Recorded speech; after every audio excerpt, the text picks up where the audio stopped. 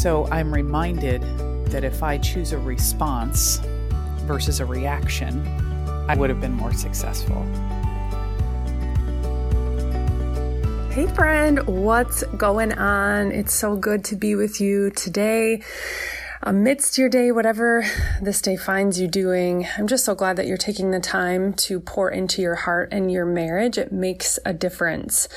This whole month of October, we are focused on obedience, what that looks like to actually step into and say yes to whatever God is saying to us. Or maybe that means saying no to something He's asking of us. But regardless, we're diving into that big time in the A Wife Like Me collective. Our coaches, our yoga, our dinner plans, our date nights, everything is in there. Our Bible reading, it is all in there for you. And right now you can join for free for 7 days just to check it out and see if it's something that would be helpful for you to prioritize your marriage and your faith. So simply go to collective.awifelikeme.com. Today we have our friend Kelly Brinkmann with us. She's phenomenal. She's your friend. We were with her last episode. She's an interactive potter, and her wisdom today is going to, I think, cut to our hearts. I know it did for me. She's talking about love and gentleness, patience, kindness, how we can actually choose that. So this is going to be good, and share it with a friend today. Also, you can find Kelly over at kellybrinkman.com. We are linking her in the show notes. Let's listen in as Kelly shares such good wisdom with us on what it looks like to choose love in our marriages. I remember it happening about 4 years into our marriage. I was traveling and working outside the home, and as I would get home from a flight, and just about the time I walked in the garage door into our house, the anxiety would almost like grab my heart, because on the other side of the door, I had infant twins and a 20-month-old son and my sweet husband waiting for me. Now, it can sound like an idyllic moment, and really in a lot of ways it is, but I remember some of those times I would walk in the door and give my husband a quick kiss and walk past him and pull out my hair and kind of turn around in a room and say, ugh. And I would do all the dishes in one fell swoop and hug the kids and feed them and change diapers and pick up the living room and read the mail all at the same time, because I was really experiencing a lot of anxiety and feeling like this was a crazy season. And guess what? It was. Having 3 infants under the age of 2 is crazy. And everybody's crazy looks a little different, right? That was especially intense for me. I'm sure there's many moms that you have different ways that you would handle it. But it does speak to our natural tendencies to nitpick or try to control or even change our husbands. So my reaction, although it was a coping mechanism to try to gain some sense of control, actually damaged the relationship.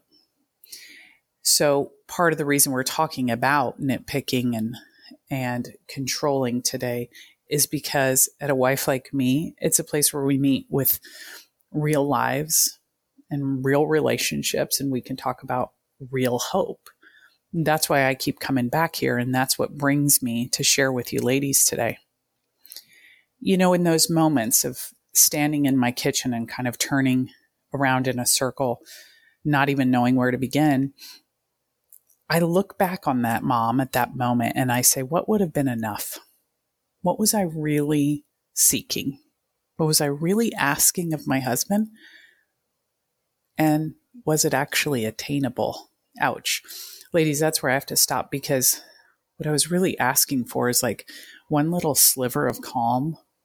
And guess what? It was there all the time. I could have just opened the door and stood there with him and stood in a hug long enough to sigh and exhale and laugh and cry at the same moment and go, wow, this is a busy season. That having 3 kids under the age of 2 and 27 diaper changes a day is a lot. But you know what? We're in this together. So I'm reminded that if I choose a response versus a reaction, I would have been more successful. And sometimes in this world, I can get caught up with activity and I can jump into reaction right away. Versus if I delay just a moment, then I can actually move to a more thoughtful response instead of a reaction. A lot of times our reaction speaks to our own heart versus someone else's actions around us. And it's really easy to point fingers and to say, if only they would do this, if only this person would do that, then things would be fine.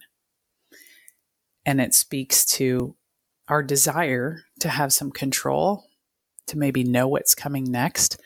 It speaks to feeling anxious or not knowing what to do, wanting it to, quote unquote, look right. We're looking for a way to express overwhelm and feelings that we can't even easily put our finger on. And there's different times of life, where I can think more clearly than others.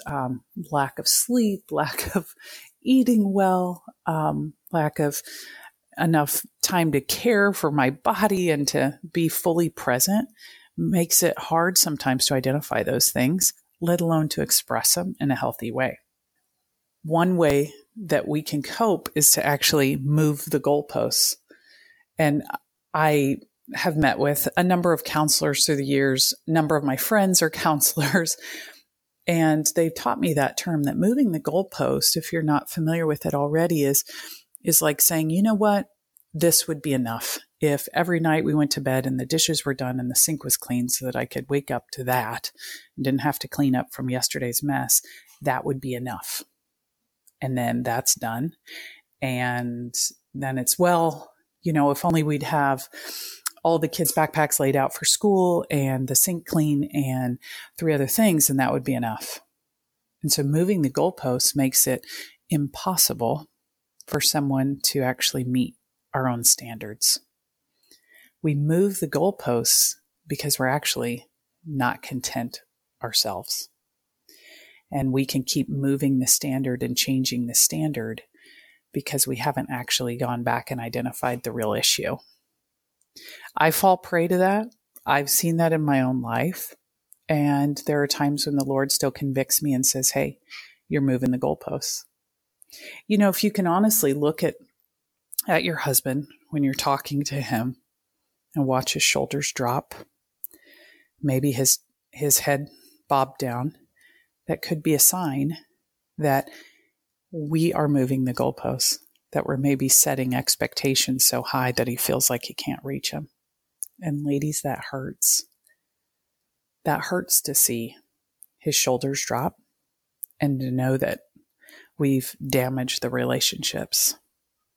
So in order to move past that, we have to be really honest and unpack some of those things ourselves. There's sometimes the flurry of activity can feel like a big spiral. If I just keep moving, keep bobbing and weaving, then I can avoid thinking about deeper things or the real issue. But there's no real rest in that. I have to go to scripture and say, and look for hope. And I know that, one, we're not alone. God's word says there's nothing new under the sun. And we know that Jesus himself was man here on earth. Because he was man and he was fully human and fully God, we know that he experienced anxiety. I mean, don't you think he experienced frustration or feeling like, goodness, when are these people going to get this? He had to because he was man, right? But the way in which he responded was always holy. We can always trust God because we know that he is trustworthy. It's part of his character. So if I'm looking at trying to find control, a lot of that is letting my own hands unclench enough to say, God, here it all is in my hand and it's a big mess and I don't even know where to go. But you know what? I trust that you do, and I'm going to hand it over to you. So a lot of times it speaks to an opportunity to hand it over to him and trust him. And guess what? We are freed up because with our husbands and with others in our lives, we're not actually the Holy Spirit. We're totally freed up from that role. Sometimes it can feel like talking to other people and pointing fingers makes us the Holy Spirit. But Galatians 6:4-5 says each one is to be responsible and carry his own load.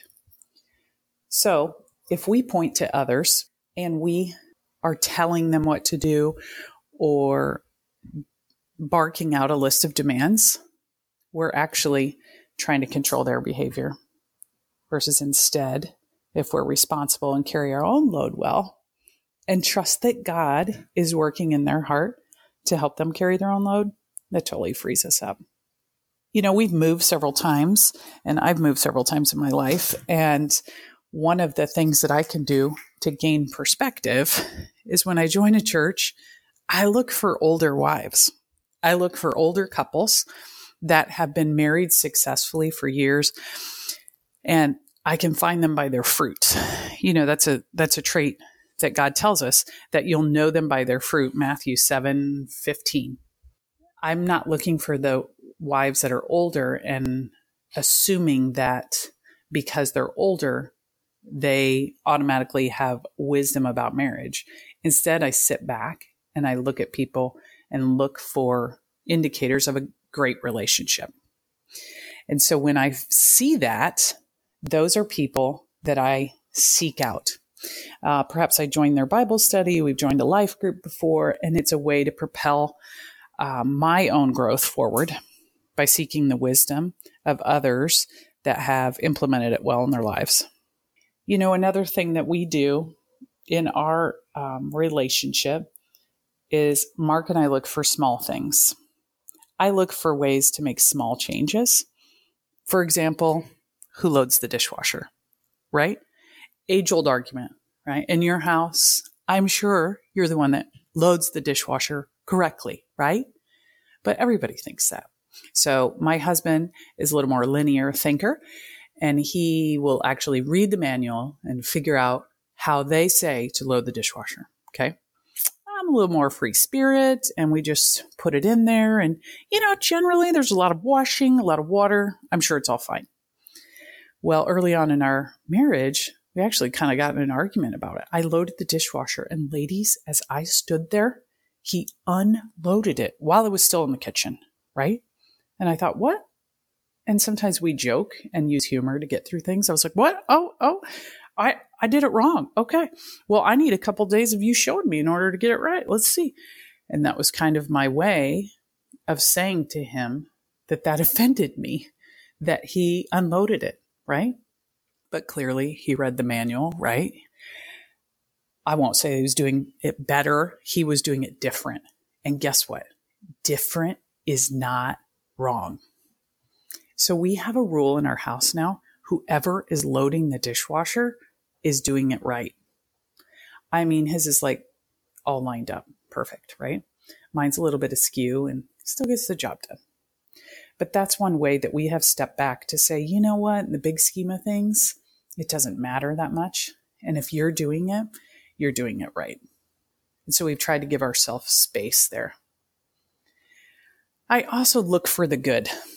I write down the good for him to see sometimes in places. Like I don't necessarily close my journal page. I don't know if he always reads it, but Philippians 4:8, whatever is true, whatever is noble, whatever is right, whatever is pure, whatever is lovely, whatever is admirable, if anything is excellent or praiseworthy, think about such things.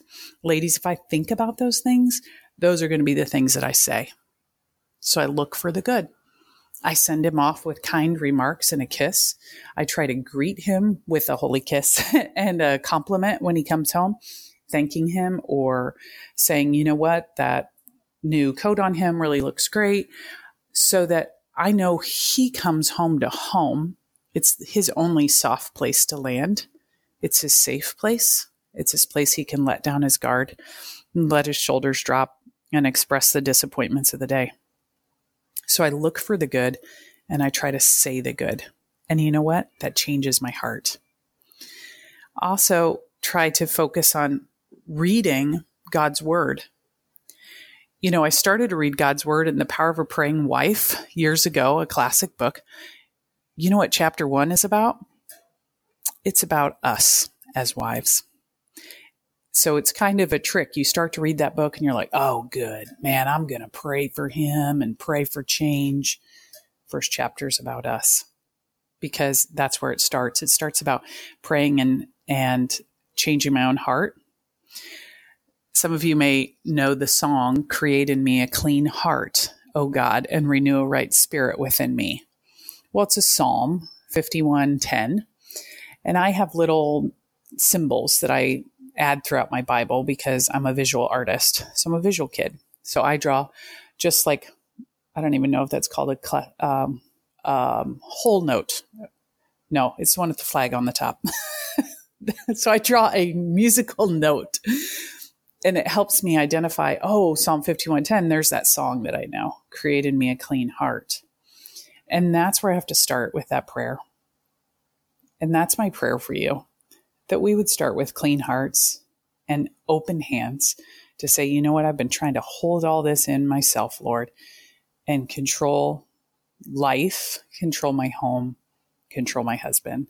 And I know that doesn't honor you, because you ultimately are in control.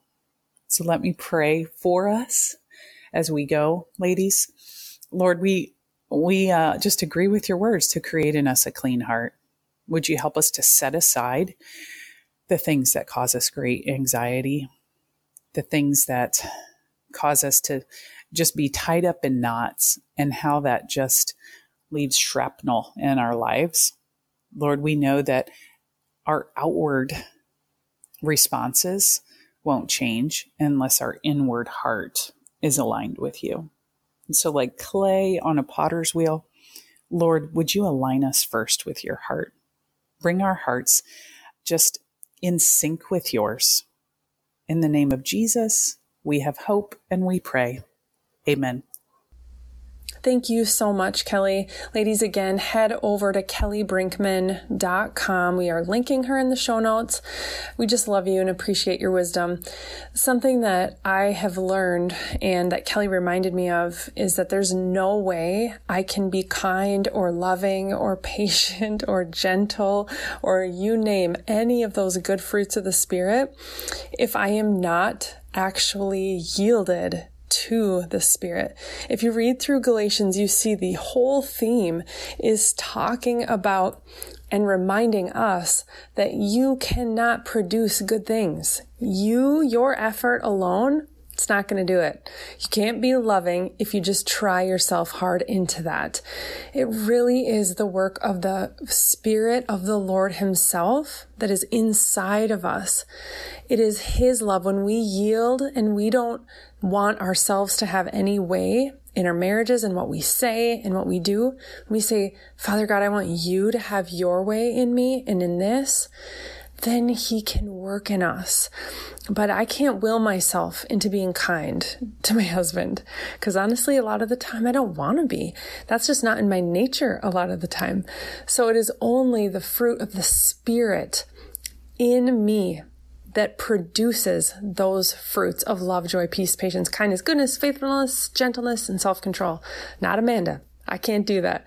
So I just want to encourage you in that today, that if you are wanting to show your husband and your kids, everyone around you, just what love looks like and what God's love feels like, surrender. Surrender everything to the Lord of Lords, King of Kings. The Spirit of God, if you have placed your faith and trust in Jesus, the Spirit of God is inside of you. The same Spirit of God that raised Jesus from the dead is alive inside of you if you have said yes to Jesus as Lord and Savior. So you get to then trust that as you yield to the Spirit alive inside of you, as you say, Father God, Spirit of God, have your way in me, He will. He will. That's how you decrease and He increases. When you say, I don't want to have my way in this. Show me, guide me, give me the words. He will do that in you. What confirmation, what affirmation that is, that that we are not in charge and that we get to trust that He's going to work out in us something way better than we could ever do on our own. So let's just encourage each other with that today. Send that to a friend, encourage her, text her. Ladies, we love you. And thank you for pouring into your marriages. Thank you for pouring into your hearts today. Be blessed. Have an awesome day. And we will be back so soon with another brand new episode. Bye-bye.